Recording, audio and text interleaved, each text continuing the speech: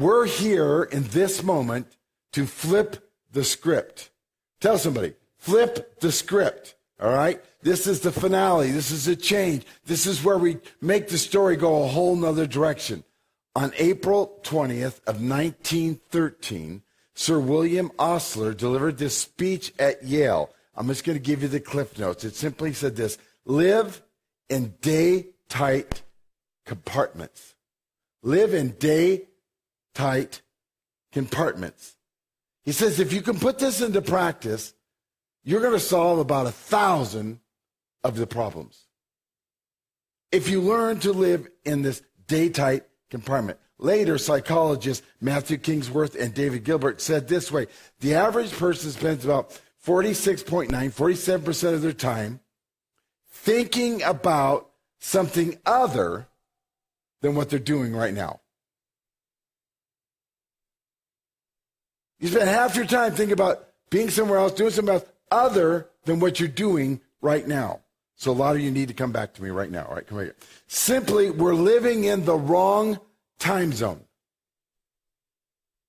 You're either depressed about the past, regret about the past, letting your life be controlled by something you did in the past. You're worried about the future.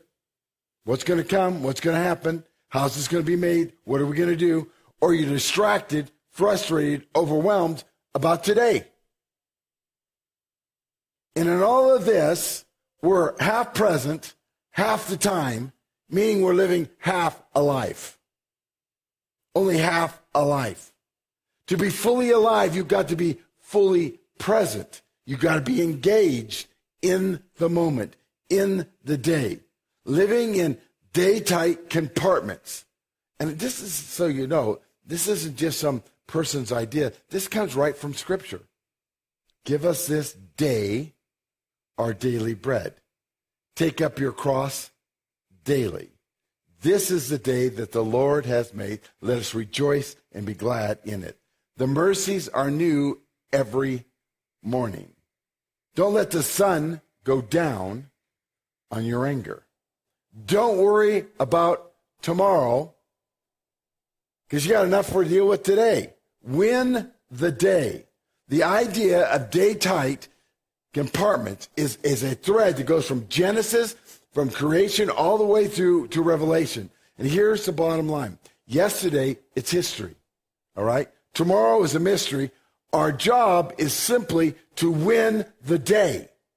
You're to win today. You're to succeed in today. No matter what your goal, no matter what your problem, no matter what habit you're trying to fix, what type of habit you're trying to build in your life, whatever, the secret lies in this, that you're trying to win the day. You have to win the day. And it's biblical. Sanctification says, work out your salvation daily with fear and trembling. You're to work it out.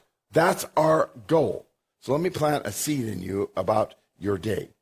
Anyone can accomplish almost anything if they work long enough, hard enough, and smart enough. But it's guaranteed when you let the Holy Spirit help you. God is able to do immeasurably more than all that we can ask or imagine. Ephesians 3:20 says that. Have you thought about that? More than you can think, more you can turn and ask for help, more than you want, anything. God says, I can do that, plus. I can do that, plus. More. Abundantly more. So why does 75% of everything we attempt and we start and every new idea, we're going to make this new resolution, we're going to work this out, why does it fail in the first month? Because we're thinking about a year timeline. We're overwhelmed. I mean, okay, I'm going to diet for a year. Oh my gosh. I'm going to change on my, I got to change. I got to rip out the cabinets. I got to get rid of all the stuff up there. I got all these bonbons and different things hidden in different places. I got to find them. Got to get rid of the chocolates. I don't know if I can do this. I quit. You haven't even started. So the question is, can you do it for a day? Can you do what you're thinking about, this habit, this thing that God's trying, what God is speaking to you? Can you do it for one day? One day. Not a year, one day. The only ceiling in our intimacy with God is our daily time with him. Our daily disciplines with him. Well, I don't have time today. No, you do not have time. You have to win the day. Your daily discipline starts with that. If you do the right thing day in and day out, God's going to show up. He's going to show off. He's going to do some incredible things for you. But you've got to get that day and win the day. Valdemar Lennon says this, there are decades when nothing happens. Then there are weeks when decades happen. I believe that we're living in a time when there are going to be days in which decades happen with God. Spiritual forces are trying to change God's timeline. I don't know if you're having these thoughts or not. Satan is attempting to hurry things up. He's trying to rush God's agenda. He's trying to change the timeline. He's trying to take it out and make it his timeline.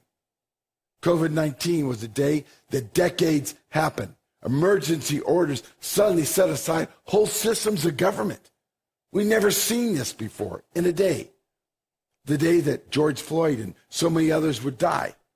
The spirit of lawlessness has just released upon the world and just accept it. Mass deception.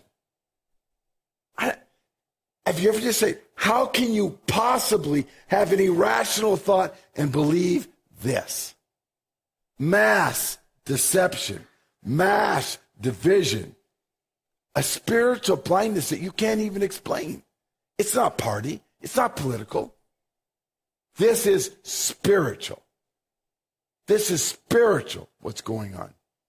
Elijah challenged the prophets of Baal who are offering children sacrifices. And God reveals himself in a day. In a day, it is all changed. It is all turned around. Those days in which decades happened are going to become frequent and more often. Another day is coming. Destiny is not a mystery. Destiny is a decision. And you are one decision away from a totally different life. Are you ready? Are you ready? Push someone. Are you ready? Say something. Amen. Are you ready? Amen. Are you ready for God to do something different? Respond in the chat. Are you ready? I'm ready for God to show up in this church. I don't know if you guys are. I'm ready. I'm ready for God to wake people up. You can't just go along thinking it's only about your problem and dazed about what's going on. You need to have spiritual eyes to see what's going on. I want you to start waking up and making declarations, not just wishes that God would do. I want us as a people to come together as an Acts 2 church in demonstrations of power and authority, where we're saying, I don't want to go back to Egypt. I don't want to go back to normal. I want to live in the abnormal, in the different, in the God moment that this is supposed to be. So here's my big idea that I want you to think, I want you to grab a hold of today. If you want to change your life, you have to change your script, your story. If you want to live your life like we're talking about, you have to change your story. In the science of understanding systems, there are two types of changes that happen. There's the first one, the first order change is behavioral. If I just change what my actions are, what I do, okay, it's doing more or doing less. If I do that, that's it. If I eat less, I weigh less. If I exercise more, I'll lose more weight. I'll do better, you know. They're quick fixes. They're good. But the second order changes are conceptual, all right? That's when we allow the Holy Spirit, that's when we allow God to come in, change our thinking, and then change matter. The spiritual will change your circumstances around in which you live. When you let the Spirit come in that way, there's a creation that happens. It happens in our life. The first creation is internal. It's in our mind, in our thinking, the way we talk to ourselves. The second creation is physical, in the external, and he changes things around. He causes that. He causes what is not to be in our life. Creation comes from spiritual thought, from spiritual revelation, letting God show you something. We are God's workmanship. Did you know that? God had this idea, and from his imagination, we came. That's what God wants to do in our lives. Yet where do we focus? Where are our thoughts? They're on our habits. They're on our external exercise. They're on our proficiency. They're on our practice of scales and skills and productivity. They're all on this stuff, which are good, but they're not life-changing. And at some point, our willpower, my willpower, is going to break down, and it's not going to last. All right?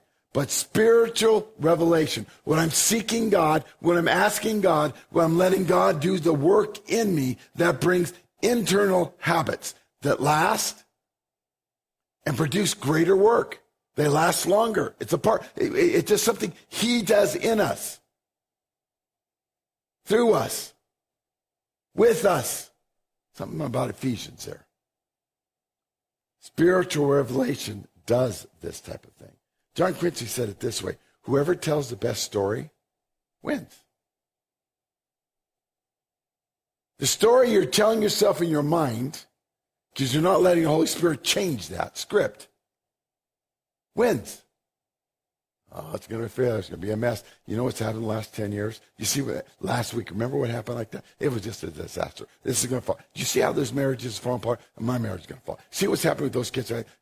You let that story, that script, play out in your mind. That's not God's.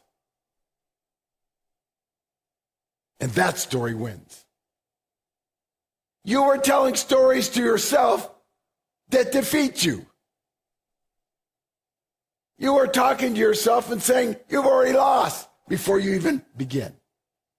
The Cleveland study said that you have 60,000 thoughts a day. So you guys are pretty productive, right? You have 60,000 thoughts flying across your brain, snapping, and, oh yeah, I have this thought like that. Here's the problem.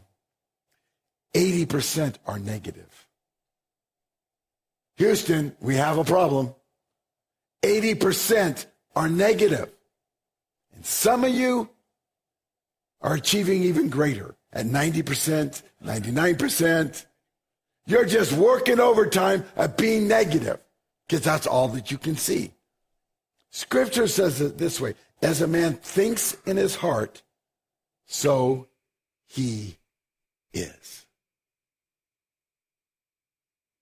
Out of your heart flows who you are. Do you hear that?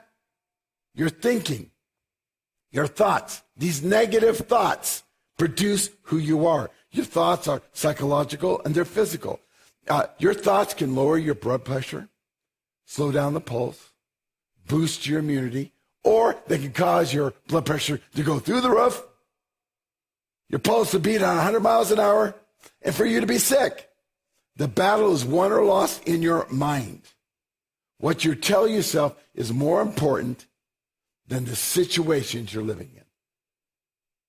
What are you talking to yourself about? Oh, nobody likes me. Oh, everyone's against me. Oh, this is what's going to happen. Oh, this is what happened last year, so it's going to happen again. You are talking bad about yourself. We talk so bad about ourselves, no one would be around us if we talked to them that way. Oh, you're going to fail. You're not going to do this. Oh, you can't do that. No one would even be around us. We talk better to strangers than we talk to ourselves. And we have to change that. We have to let that change. We have to wake up to that. We have to see God do something different in us. The point is, the battle's won or lost in our minds. What you tell yourself is more important than the problem, than the situation, than the people you face. That is the point of time. That is when, that is where, that is how you flip the script. You change the story. I want to give you an example. So make sure you pull out your notes, you follow along with me. Genesis 50:20. I'm going to give you the story up to that verse, and then we're going to read that verse. We have a teenager who's been kidnapped. His name is Joseph, and he has this dream.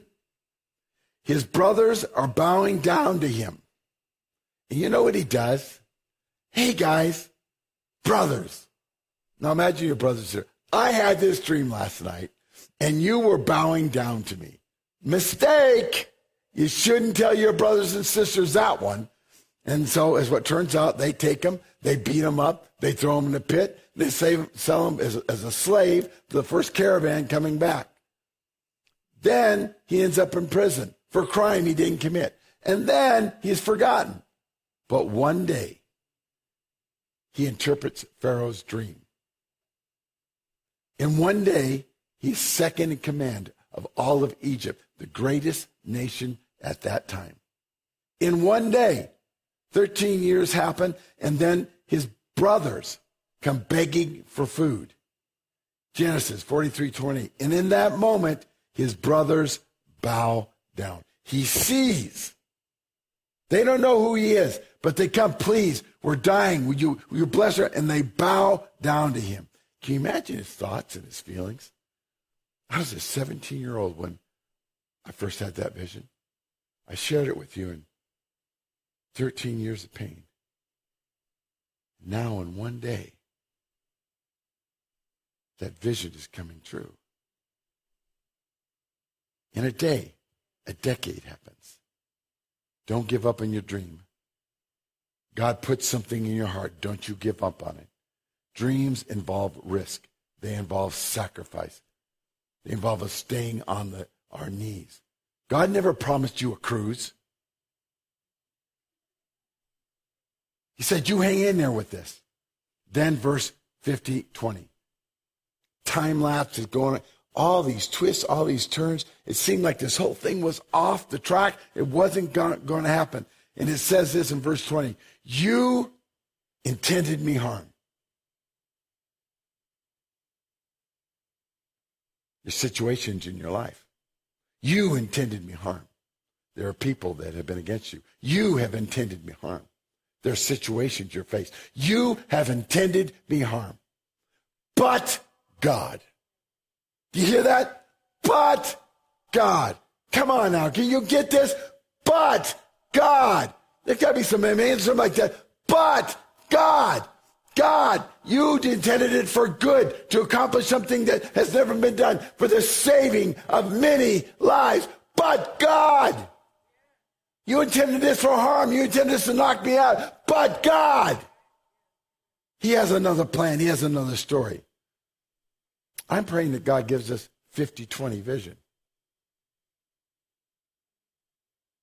That when you see a problem, when you see a circumstance, you go, oh, I'm out of here. Oh, God's not here. Ugh, what am I going to do? But you go, you intend me harm, but God, he's going to use this to plant and bring something, to bring about a harvest. But God is grooming me. God is doing something. God is preparing me. This is not the final story. But God. For us to flip the story, there's three things we have to do. You have to know your name. Who are you? You have to fix your focus. You have to change your story. Number one, you have to know your name. 100 years ago, Charles Oren Cooley, the founder of American Sociology Association, said this. You're going to have to listen to me because this is kind of a brain twister, a tongue twister. And you have to kind of stay with it. But when you hear it, you're going to go, oh, wow. All right? I am not what I think. I am not what you think I am. I am what I think you think I am. You catch that? I'm not what I think. I'm not what you think I am. But I am. Somehow I have this idea of what you think I'm thinking, which I'm totally wrong and messed up. Have no idea. You're probably not even thinking about me. But I am what I think you were thinking about me. I think. You get that? He's trying to let you know that we're having this looking glass self. You see yourself how you think others see you. You spend most of the day thinking, oh, they're upset with me. Oh, they're done with me. Oh, I'm going to get fired. Oh, this is over. Oh, this is going to happen again. Oh, you spend all your time thinking about what others think. And you have no idea what they're thinking, and you're thinking about it wrong. So the whole perception you have about yourself is wrong. And you are living that. Well, I'll buy that. I'll buy what I think you're thinking. I'll live my life by what I think you're thinking. Do you hear that? That's easy. Letting Scripture change you? Oh, no, I don't know if I can think that. Hearing what God thinks about you? What God declares about you? What I'm going to do in you? Oh, I can't believe that. But we'll think about what somebody thinks they think about us, and then we think that's it, and we think that's right.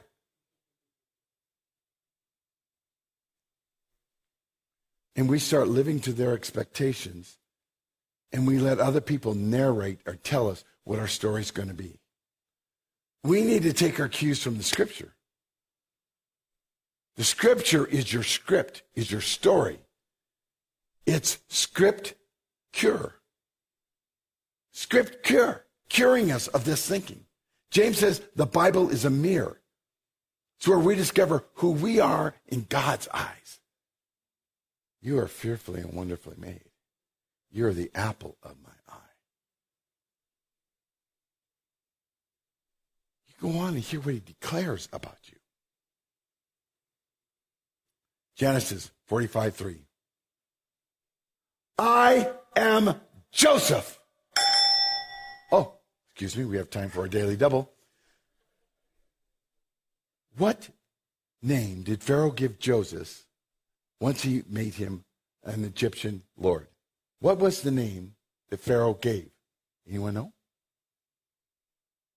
It's so long I can't even pronounce it. Look on the board yourself. All right. A lot of hieroglyphics in that one, okay? But his name was changed, all right? It was so easy for Joseph to forget his past. Just to live a whole different life. Like nothing else had happened, nothing else mattered. In tough times, what do? We forget who we are. You forget you're God's. You forget you're adopted. You forget you're a part of his story. You forget, but God intended good. Nebuchadnezzar calls Daniel Belteshazzar. Because Satan wants to come and with circumstances and situations in your life, he wants to change your name. He wants to tame you. He wants to label you. He wants to define you. And we're living that script. We're living that script. Ephesians 1, Jesus says, you are blessed. You are chosen. You are adopted into the family of God. You are blameless. You are redeemed. You are sealed. You are stamped. I could preach a sermon series on each one of these words. You can't even begin to unwrap what God says about you. You have to know your name, and two, you have to fix your focus. Fix your focus. This is key. Our focus determines our reality. What you're looking at and kind of see all the time, that determines what you think is real. That determines what you're calling into your life. Philippians 4:8, if anything is good or pure, or right, or just, or admirable, think about such things. Let your mind focus on this. Not the 80% negative that you've been focusing on. Why? Because our focus, if we focus on the wrong things, we come up with excuses. We make ourselves a victim. It's easier to be a victim. I can't do that because of this. This is beyond me because of this. If you would change, then I'd have to. Oh, I thought that right. Then if you change, then things would be good for me. That's what we say. That's what.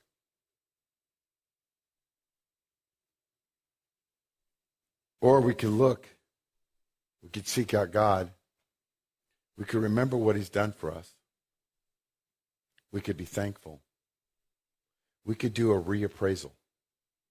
In this crisis, in this circumstance, I am thankful that I have God. Because I know there's a but God coming. I'm thankful that I'm part of his story. A reappraisal. And it changes our outlook and our story. Joseph would not be a victim.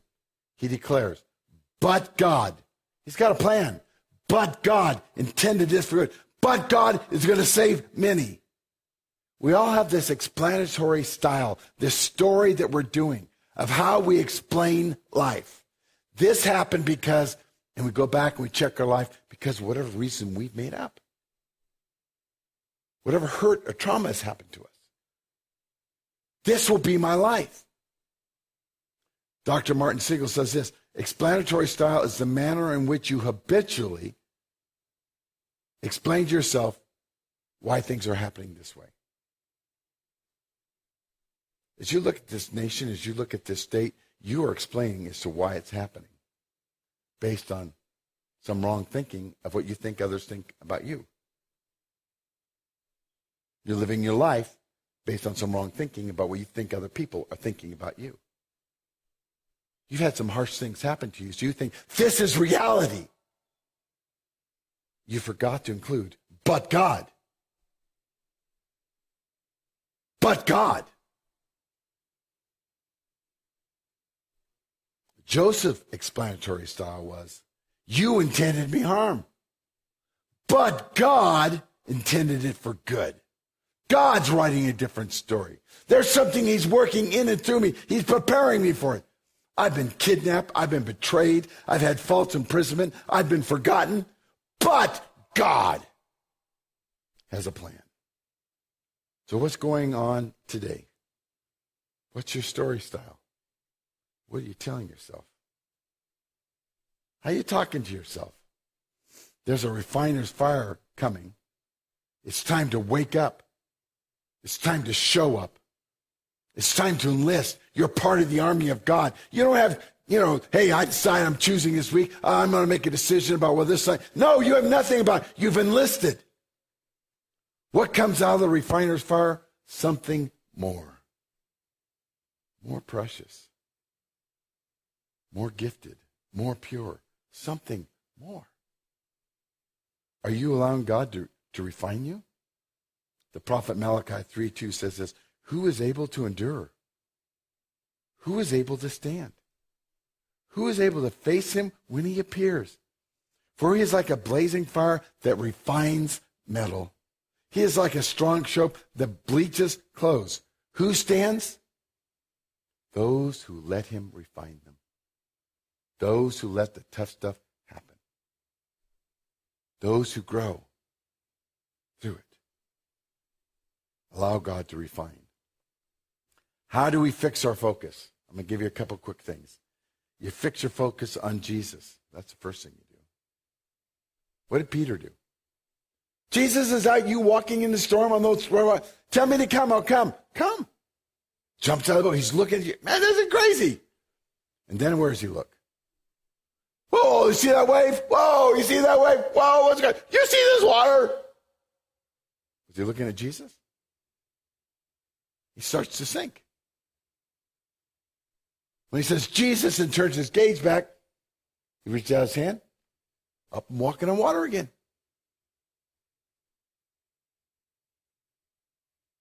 Are you looking at Jesus or are you drowning in the problem?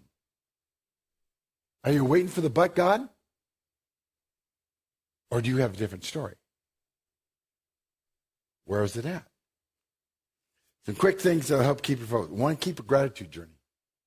Have a journal. Okay? Write the things down that God's done that you're thankful for. Okay? This is what it does. It does something to your brain. It tells your brain, let's look at these things. Stop looking at all the bad things. Stop worrying about all the other issues. Let's fix our things on where God is working and what's going on. There's something when you write it down, this is what God does. Number two, change of pace, change of place, changes your perspective. Have a routine. Or you're just reading Scripture daily and just seeing what God said. And then read it in different translations. Read it in NLT, the New Living Translation. Then read it in the Amplified. And you see different things and different ideas pop out with you. But pray.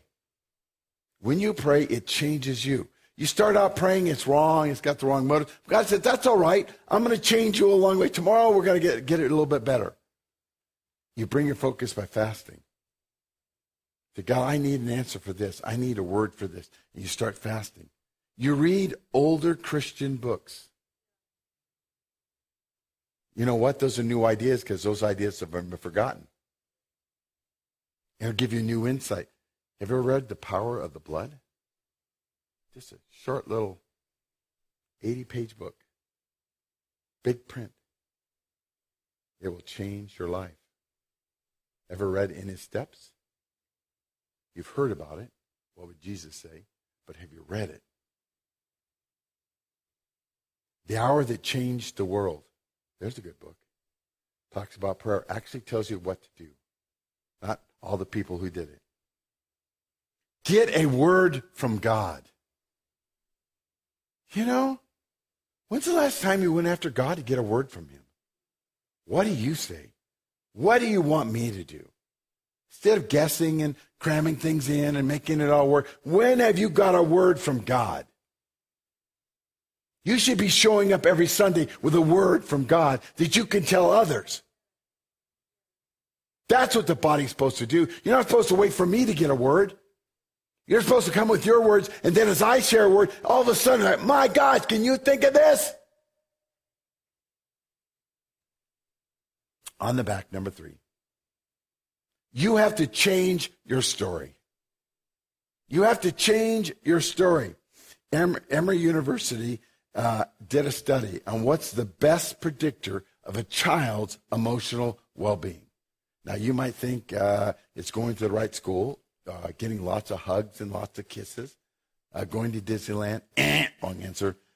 The number one indicator of a child's emotional well-being, and this is going to surprise you, is knowing their family history. Their family story. Everyone's born into a story. My kids are born into my story. I'm born into my parents' story. My parents were born into the grandparents' story. We all have a family origin. And when you go to Scripture, what you discover is you were grafted. You were placed into His family. You were adopted. You were put into His story. In fact, even more than that, Scripture has become your script. The covenant, the promises that He's made become your life. And your life becomes the rest of your story, of His story. It's where He continues the story. You are the only Bible that many people are ever going to read. Your life, is it a good translation? You know there's 4 Gospels, but you're the 5th.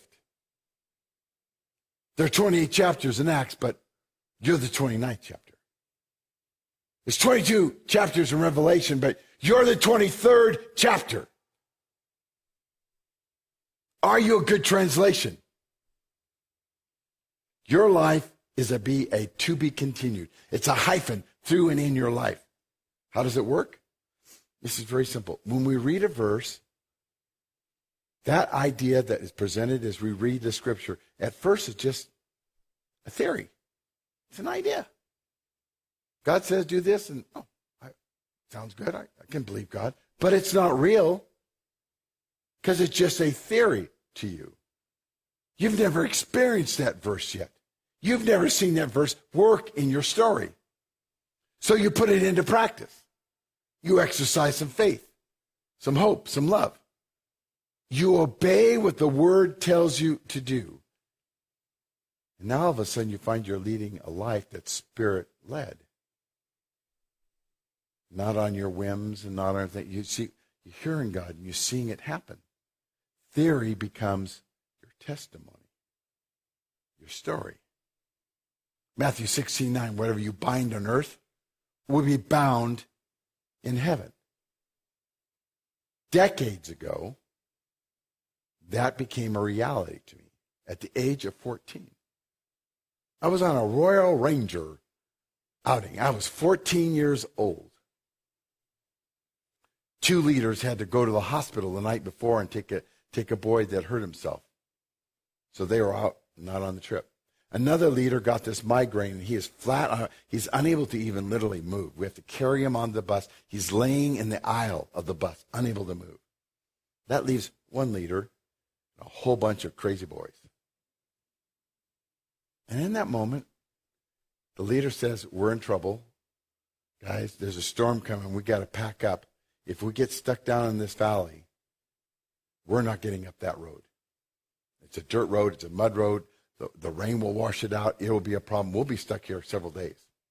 We have to leave now. So we're scrambling. I just felt prompted to pray.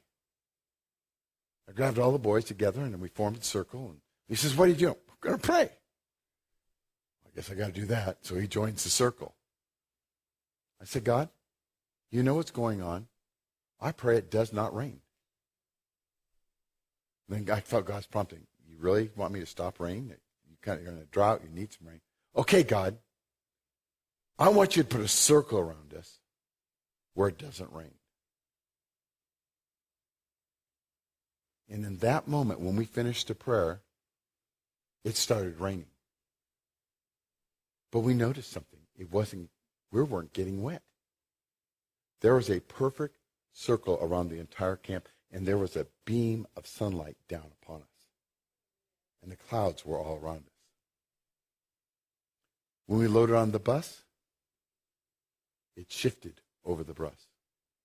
As we drove up the road, it traveled with us. We could literally see the storm. It was just thundering and just throwing down waters like that. And there was a sunlight all around us, all the way 2 to 3 miles up that steep ridge.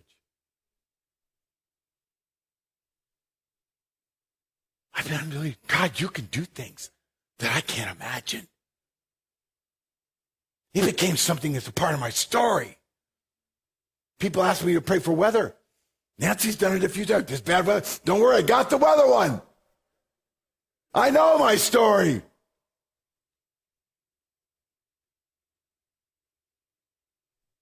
put it into practice. It becomes part of your story. Prayer is not outlining your agenda to God. God, here's what I want to do. Here's what you need to do. Here's what I want. It's getting God's word and God's presence into my life. It's letting God outline the agenda my life is to take, what I'm to do. The theory becomes my testimony. 2015, at the presidential debates, a very unusual question was asked. It did not get much notice, but it was a very profound question. And they asked the presidential candidates this question: do you have a word from God?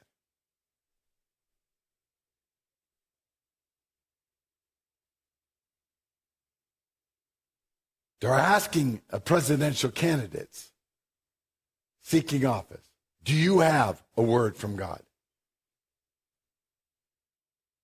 Because they hadn't heard it from the church. Do we have a word from God? My question to you is, do you have a word from God? God wants to give you a word.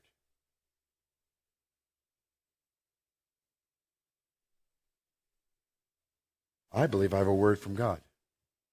I believe that we're living in a time, in a season of acceleration, of suddenly. There have been decades where everything seems to be throttled. Everything has seemed to be stopped. Things have not worked out right. But I believe this is a day of suddenlies. This is a day in which God is going to do in a single day what we thought couldn't happen in decades. a day of suddenlies. It will get darker. So the suddenly is profound. The suddenly is a but God moment in our lives. Do you feel that? Do you sense any of that? If not, you need to seek the Lord. God can do more in one day than you can do in 1,000 lifetimes. This is a season of acceleration. I want to quickly close with this illustration, but I'm not going to quiz you after on this, what I'm going to say, just so you have an idea. But in physics, velocity is a change in position. Acceleration is a change in your velocity. Each change, and the technical term, brings about a jerk, a push forward. In the first derivative of acceleration, there is a jerk. In the second derivative of velocity, there is a jerk. In the third derivative of position, there's a jerk forward. Now, Scripture talks about this. In Amos 9:13, the days are coming. I believe he's talking about these days, when the reaper will be overtaken by the plowman and the planter by the one treading grapes. NLT says it this way. When grain and grapes, are you ready for this? Grow so fast, you can't harvest them. It's coming so fast, you can't even harvest it. Jophaz had 7 years of plenty, then 7 years of famine. God interprets the dream so he can use that to save 2 nations. And Joseph follows God's plan. I believe we're coming to a season of supernatural acceleration. A jerking forward. The kingdom of God comes against violent men in hand, but it advances forward. But it's not going to happen if you're not looking for it. If we as a church are not awake, only as we allow the Holy Spirit to activate our gifts is this going to happen. Then the kingdom of God will advance. It will jerk forward in acceleration, in velocity, and in position. It's time to flip your story so that it's God's story. So worship team comes. I'm just going to encourage you. Buckle up. Because John has some jerks coming forward. And I don't just mean the one sitting next to you. His kingdom is going to go forward. In your marriage, in your family, in your job, in the cities around us, in this state, in this nation, and the nations of this world. It's not all about us. God is moving forward. Buckle up. Because God is writing the story in you and through you and with you. Stand with me. Put your hands out like we learned last week in positioning, just to receive from God. God, in this moment,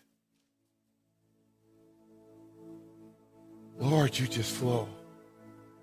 You make us bold. Help us to release and trust to you.